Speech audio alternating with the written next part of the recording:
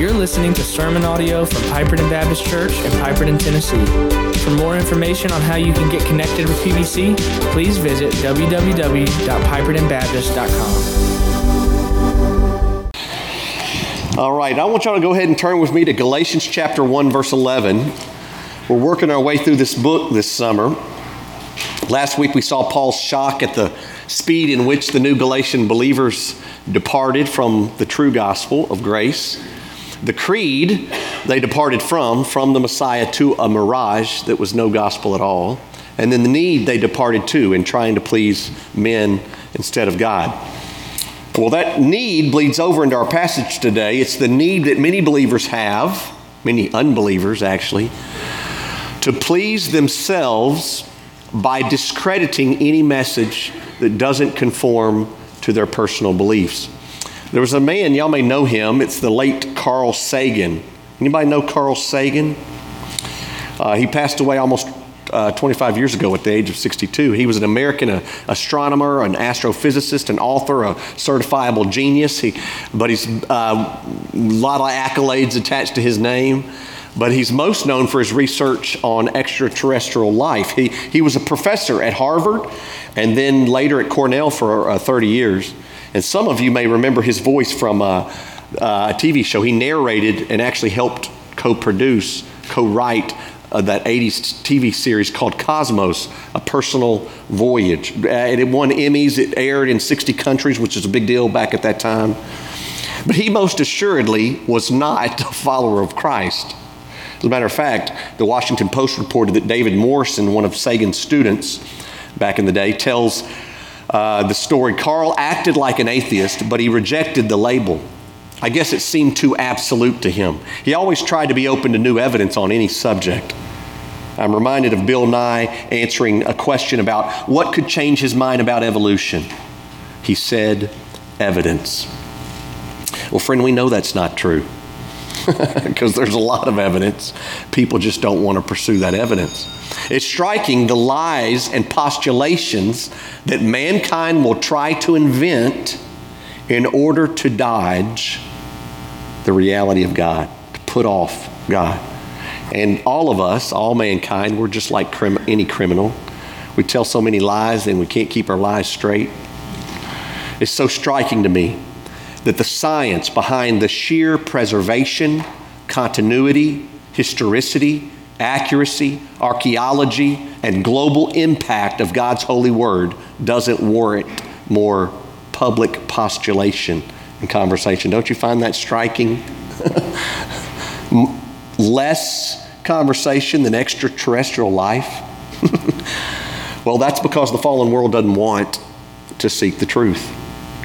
Right? And before any of us think of ourselves as better than all those world's pagan rebels, let me just remind you of Romans 3:11. No one seeks God, right? And I shared all that about Sagan for one reason, because the same man who was atheistic in all his thought processes was also quoted as saying these words: to really make an apple pie from scratch, you've got to begin by inventing the universe. Remember, he was famous for saying billions upon billions. That was his famous quote they mocked him about. Church, it's the same with religion. People try to make their own gospel from scratch, but to do that, they got to start somewhere. And friend, our gospel has an origin. And Paul's about to trace that origin in Galatians 1, verse 11. So let's read God's word together. Galatians chapter 1, verse 11, these are the words of God, more important than anything else I'm going to say today. For I would have you know, brothers, that the gospel that was preached by me is not man's gospel. For I didn't receive it from any man, nor was I taught it, but I received it through a revelation of Jesus Christ. For you have heard of my former life in Judaism, how I persecuted the church of God violently and tried to destroy it. And I was advancing in Judaism beyond many of my own age among my people. So extremely zealous was I for the traditions of my fathers. But when he who had set me apart before I was born and who called me by his grace was pleased to reveal his son to me in order that I might preach him among the Gentiles, I did not immediately consult with anyone, nor did I go up to Jerusalem to those who were apostles before me. But I went away into Arabia and returned again to Damascus. Then after 3 years, I went up to Jerusalem to visit Cephas and remained with him 15 days. But I saw none of the other apostles except James, the Lord's brother.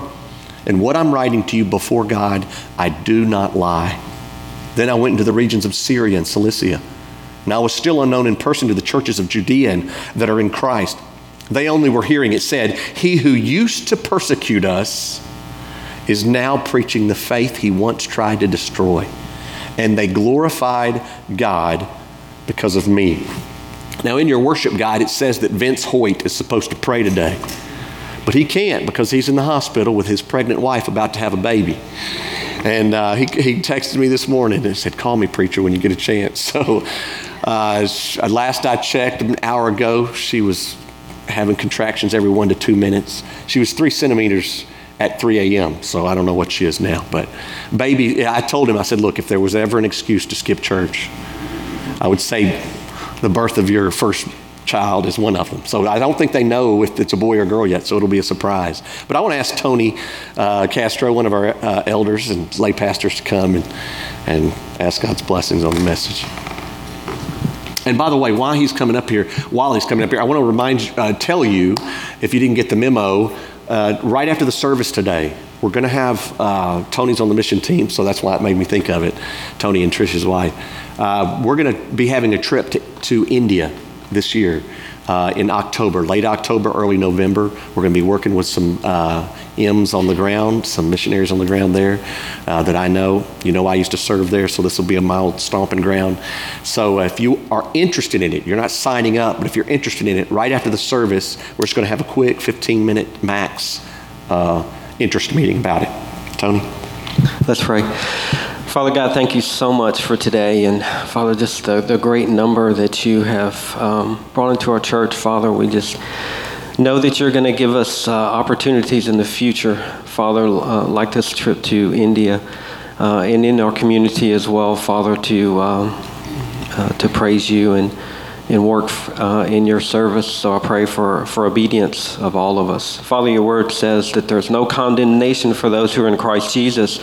So I thank you that we don't have to earn, Father, our way into heaven. We don't have to, Father, work for that. We work out of the pleasure and the opportunities you give us, but not for our salvation. So we thank you for that. We pray that you would use Went today, Father, and your Holy Spirit to sanctify us more, that we would not be drawn here and there by the things of this world, Father, that are false, but would rest totally and truly in your word and in you. In Jesus' name.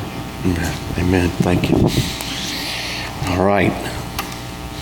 Well, y'all may remember the old illustration about how one day a group of scientists got together and they decided that we've already been able to see the depths of the oceans. We've been able to put a rover on Mars. We can manipulate atoms and build molecules and clone animals and so on. So they decided to have a contest to see if man was finally smarter than God. And they were going to do this, of course, by creating whoever could create a human from scratch. And y'all know this whole story. So the scientists gathered around, and one of the scientists reached down and picked up a handful of dirt. And God said, no, you get your own dirt.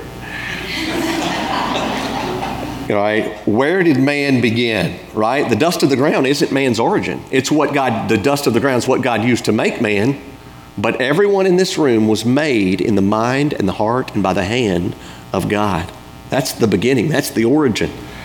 And Galatians 1:11 says, "For I would have you know," Paul says, "brothers, that the gospel that was preached by me is not man's gospel. I didn't receive it from any man, nor was I taught it, but I received it through a revelation of Jesus Christ." The KJV translates that phrase, "I would have you know," as "I certify to you." It's the Greek word norizo, and it's used to introduce matters of great importance.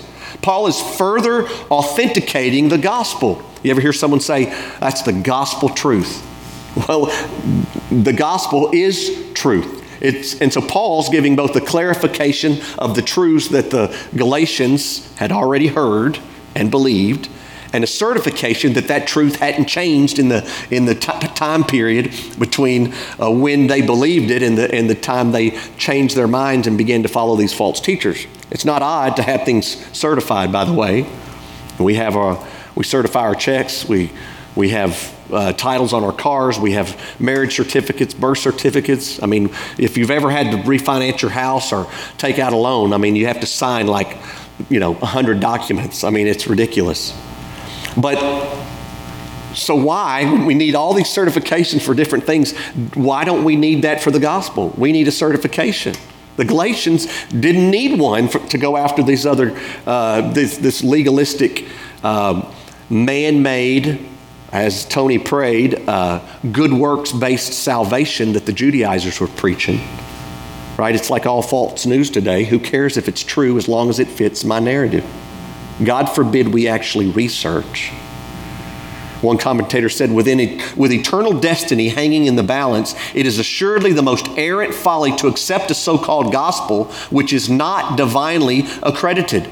So Paul's first answer to the question of the gospel's origin is to tell them where it's not from. God's story is not from man. Paul says repeatedly throughout his life that he is nothing. And he applies that same thought process to the gospel. Man had nothing to do with the gospel because man is nothing apart from God. God didn't watch some old black and white TV series with the masked man who was a hero and think, man, I want to be like that guy. I want to be a hero. John 1:3 says, all things were made through him, and without him was not anything made that was made. So John says it in the positive and the negative. John 1:3, all things were made through him. That's the positive. Without him was not anything made that was made. That's the negative.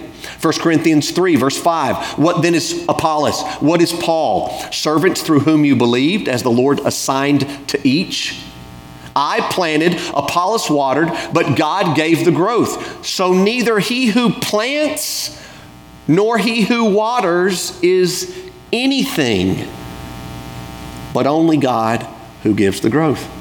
If a believer could be so mature as to actually plant the seeds of the gospel and water them, he's still not anything.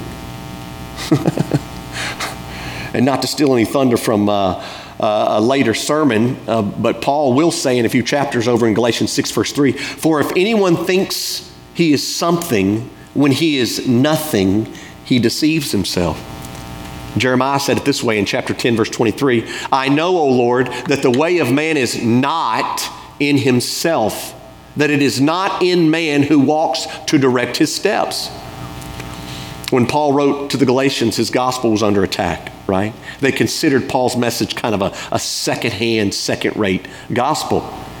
And if it had originated in Paul's clever little philosophical mind, they would have been correct. It wouldn't have been worth anything. But John 15, verse 5 says, I am the vine, you are the branches. Whoever abides in me, and I in him, he it is that bears much fruit. For apart from me, you can do nothing. So Paul says, look, I didn't come up with this. I didn't think of this. It reminds me of when Paul and Barnabas, back then they used to call, Barnabas' name was before Paul's. Pretty soon he overtook Barnabas in terms of popularity. But they were in a place called Lystra on Paul's first missionary journey. And Paul had just healed a crippled man in Acts 14, verse 10. And then in verse 11 it says, when the crowd saw what Paul had done, they thought Paul did it, they lifted up their voices saying in Lycaonian, the gods, little g, have come down to us in the likeness of men. And they were serious. I mean, they went and killed animals and were going to have pagan blood sacrifices to Paul.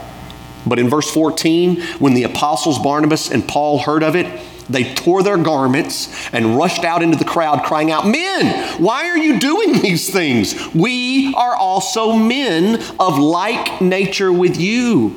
And we bring you good news. We're not the good news. We're bringing it to you that you should turn from these vain things to a living God who made the heaven and the earth and the sea and all that's in them. In past generations, he allowed all the nations to walk in their own ways. Yet he did not leave himself without witness. For he did good by giving you rains from heaven and fruitful seasons, satisfying your hearts with food and gladness. Paul says, look, I didn't make this message up. I didn't steal it. I didn't borrow it. I didn't plagiarize it from another man. And it didn't get passed down to me through some cultural tradition or teacher. Paul just preached it. He didn't invent it. This is his constant message throughout every one of his New Testament letters. One scholar named Stott said, as in verse 1, he asserted the divine origin of his apostolic commission, so now he asserts the divine origin of his apostolic gospel. The Galatians had become easy prey because they let these false teachers creep in around them and offer up all these various religions and authorities, preaching different stuff, different what they claim to be truths. So how could they trust one man over another? Paul says, hey, don't trust any of them. Don't trust me. Don't just trust man. Paul's saying, don't trust any man. Trust the gospel that's not from man. Church, listen. Every major world religion has mankind as its origin, except Christianity. Now, those men who created those false religions were no doubt manipulated by the devil or through their own flesh to lie or to teach a lie. But there is only one gospel, and it is not from man. I've seen some impressive architectural feats in my day. Matter of fact, I wanted to be an architectural engineer when I was a kid. When I doodled, I didn't doodle Garfield. I doodled like floor plans of houses when I was a kid. I know you just thought I was weird. I could tell you more, but I've crossed the Golden Gate Bridge. You know, I don't know if you've ever done the research on it, but it's just miles and miles of strands. It's just an amazing feat. I've been in the Twin Towers before they fell. I've been in the Empire State Building many times. The Burj Khalifa, the tallest building in the world in Dubai. Matter of fact, when I was in Dubai, I watched the world's largest fireworks show in global history. It was a 5-mile long fireworks show that went on for like an hour. I've crossed the Chesapeake Bay Bridge Tunnel. It's the longest bridge tunnel in the world. It's one of the 7 modern engineering wonders of the world. I've been in the Taj Mahal in India. You know, it was commissioned in the 1600s. Took about 20,000 artisans 20 years to make. It's spectacular. But all of these so-called man-made structures, they needed resources, didn't they? They needed brilliant minds, skills, precious metals, an abundance of manpower, muscles. You needed all those things. Well, where did all those things come from? They were created by God. It struck me this week as I was studying this, how little we give credit to God. Matter of fact, even when our kids are healed, oh man, you need to go to so-and-so chiropractor. You need to go so-and-so doctor. You need to take this Z-Pack. You need to do, we give credit to the drugs and the doctors. And we're born-again believers, and we just leave God's name out of it. Like a global plagiarism, isn't it? Church, remember this, truth has power, not proof. Truth. You think proof has power, but it does not.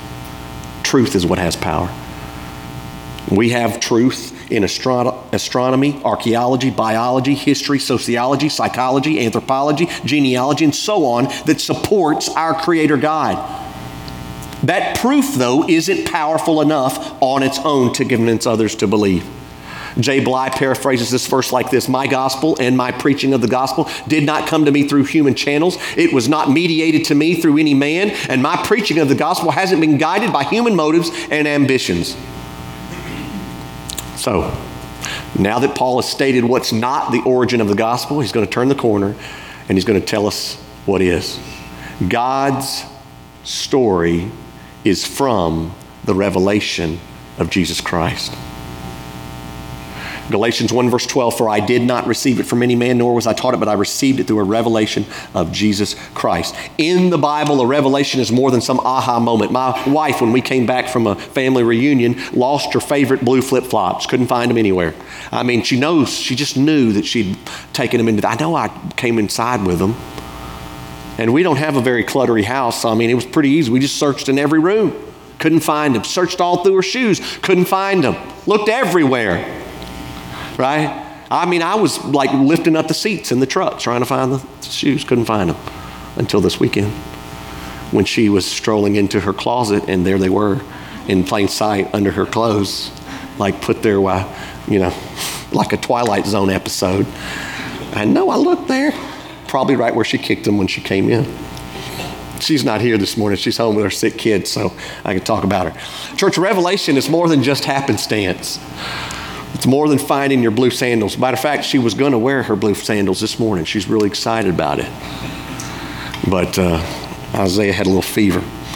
It's not happenstance. It's not just finding blue sandals. It's God intentionally revealing himself to humanity. And he does this in two primary ways. First, in general revelation. That's the physical universe. Psalm 19, verse 1 through 4. The heavens declare the glory of the Lord. The skies proclaim the handiwork. Verse 4, their voice goes out through all the earth. There's their words to the end of the world. Centuries later, Paul wrote Romans 1, verse 18. For the wrath of God is revealed from heaven against all ungodliness and unrighteousness of men who by their unrighteousness suppress the truth. 4, what can be known about God is plain to them because God has shown it to them. If you don't know your neighbor, you ought to know this about your neighbor because this is what the Bible says about your neighbor or your lost son or daughter. It's plain to them because God has shown it to them. The general revelation, right? For his invisible attributes, namely his eternal power and divine nature, have been clearly perceived ever since the creation of the world. If anyone wants to stop and just think about it for a second, if you want to do some actual science and the fact that there categorically, every time we invent a new microscope or a new telescope, we find more than we would say that the world is infinite. That the universe we live in doesn't have a wall. You would look at the irreducible complexity of a human eye, but we don't want to know the truth. We don't want to do the research. We don't want to respond to the clear, perceived glory of God. So God does reveal himself to all men through his creation. Second, he does it through special revelation. That's the Bible. The birth, the death, the resurrection of Christ. David Dockery, former president of Union University, said in his book, Revelation of God, the word revelation means an uncovering, a removal of the veil, a disclosure of what was previously unknown. I talk to Christians all the time where they say, I didn't understand this, but then God, now it makes sense to me. Have you ever thought about the fact that the Bible never once tries to convince man of God's existence? You think it could have? I tell people all the time, if God had wanted the Bible to include the DNA strand of a dinosaur, you think he could have done that? I think he could have. If he wanted to tell you how to make stuff, if he wanted to tell you how to make your own universe, I think he could have included that. The equations in there, he could have. He knows it. He invented it. But he had a purpose. The Bible says all scripture is God-breathed and profitable for. It's not a map of how to make a dinosaur. It's a map of how to go to heaven and have joy on this earth and in the next. Romans 1:16 says, for I am not ashamed of the gospel. For what? Because it is the power of God for salvation to everyone who believes. What's the power?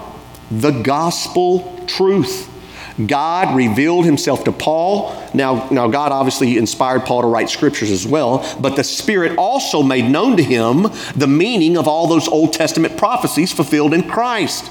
He made known to Paul the revelation of grace, salvation through faith alone. But it wasn't like Paul invented faith. When he's telling the Galatians, it's not from me.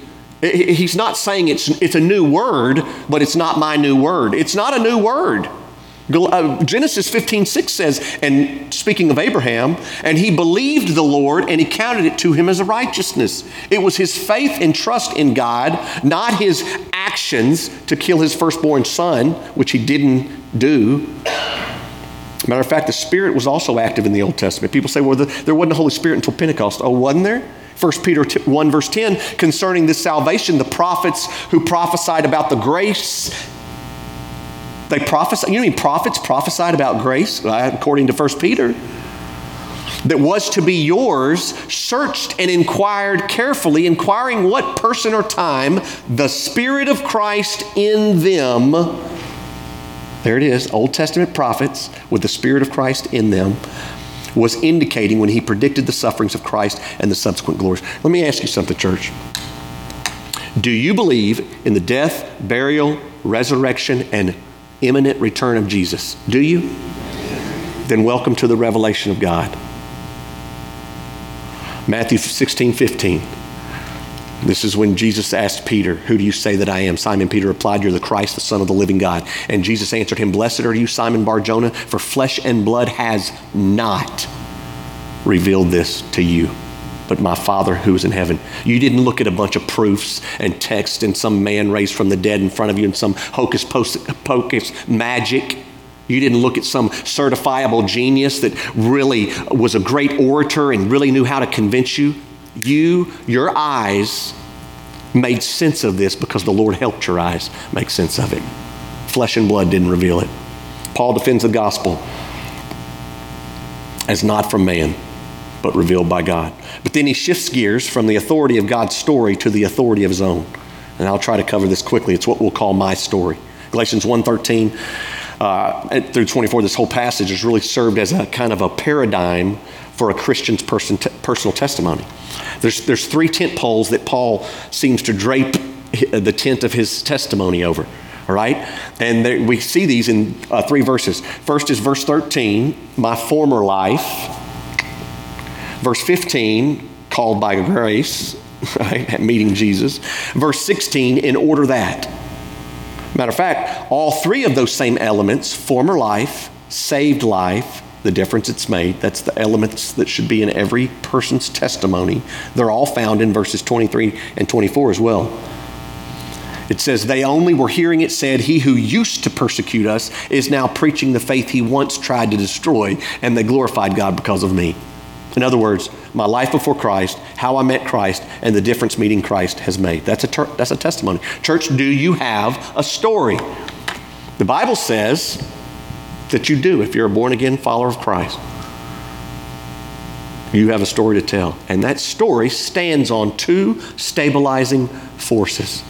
First, it has truth.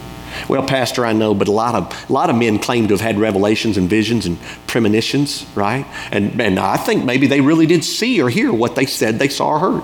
I agree with you. I believe they did see or hear false things. Just because you have a dream or a nightmare doesn't mean it's going to come true. It doesn't mean it's based on truth. Could be based on whatever you ate for dinner. Could be based on whatever you watched before you went to bed. What they don't have, if the dreams or visions or revelations of these other religions are contrary to the Bible, what they don't have is truth.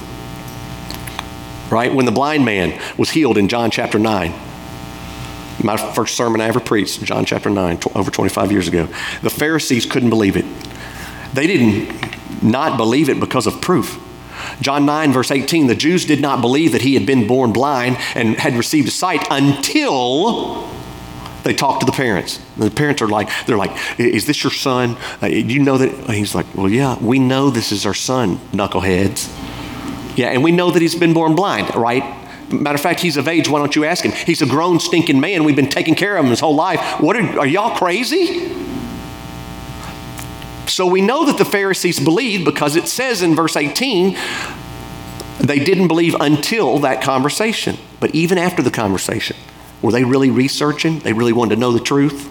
Oh, sure. Verse 24. So for the second time, they called the man who had been born blind and said to him, give glory to God. We know that this man is a sinner. Well, that didn't sound like a question. That didn't sound like research to me. He answered, whether he's a sinner, I don't know. One thing I do know, that though I was blind, now I see. Y'all see what happens there? The blind man didn't have an agenda. He wasn't scared of the things he didn't know. I don't even know. I don't know if Jesus has not sinned before. I don't know. I just know this is what I know. But the Pharisees, even after fact-checking the story, refused to accept the truth. They tried to force their story on him. It almost sounds familiar. Look at the woman at the well. John chapter 4.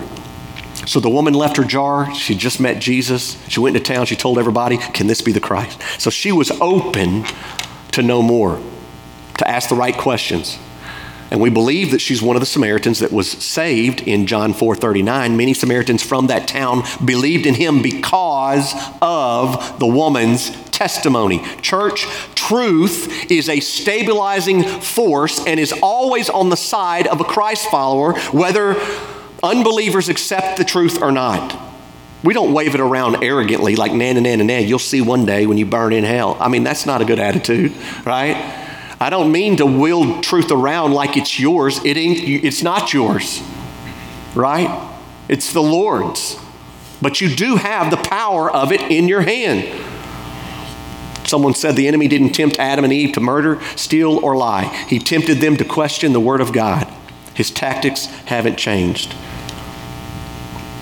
He still causes cell phones to go off in church. You didn't have to get up. No one would have known. Oh, thank God Susan's already a member. All other world religions that do not adhere to the teachings of the Bible and the guidance of the Holy Spirit are based on or twisted by a lie. Our story has truth. It's second, and I'll end with this. It has power. Church, your story, if it contains the gospel truths found in the holy, preserved, certified Word of God, it has power. We've seen this already in the testimony of the woman at the well. We saw it in Romans 1:16. The gospel is the power of God unto salvation. If you know the origin of the gospel is God, then you know that the power of your story rests in the power of God. That's a pretty safe, stabilizing, satisfying truth. And Paul has saving faith, so he's wielding it, he's tapping into it in his rebuke to the Galatians. And what does that testimony, that personal story result in? Galatians 1:23 and 24. Now he's preaching the faith, and they glorified God because of me. Do you know two of the greatest purposes of your salvation? You think it's just so you won't feel guilty anymore. You think it's just so you can have joy and eternal life. Well, yeah, that's true too.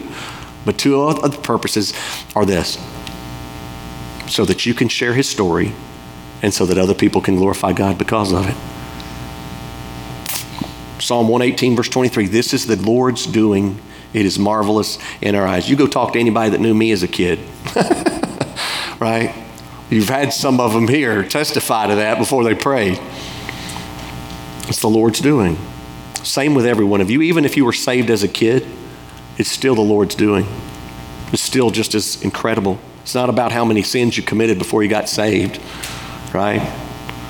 It's about what God did before you got saved. You guys ready for the Lord's doing? The Lord has done this. It's marvelous in there. He can do that in your life. So tell his story. Tell your story and unleash the truth of the power of God. Paul didn't give up on the Galatians. God hasn't given up on us, and we cannot give up on a lost world, assuming that they've already heard it, assuming that they won't believe. Your story and God's story has power and truth backing it up. Would you stand? Father God, I know just a 30-minute machine gun of God's word is hard to ingest. But Lord, I pray that you would help these truths sink deep into our bones and that we would understand the power that we have. We so often spend our times trying to perfect our debate methods, which for the purposes of communication could be good, but they're not enough. If the Spirit of God is not with us, it's not enough. And we know your gospel has an origin, and it originated in the mind and the heart and the hand of God. And though we do not understand it all, just like that blind man, we know the results in our own lives. And we know the truth of your word. And even when we feel like we're crazy in this world, when we speak truth, we sound crazy. Lord, we're not crazy. We have the truth and power of the gospel force behind us. And I pray we would stop acting like we don't. We'd stop, kind of quivering the gospel out. Well, I trusted Christ. No, friend. God drew you to himself through the mighty power of Jesus, and he can do that to whoever you're sharing with. Lord, let us be more bold in our faith. Let us be more content in the power of your message and the power of our own personal testimony.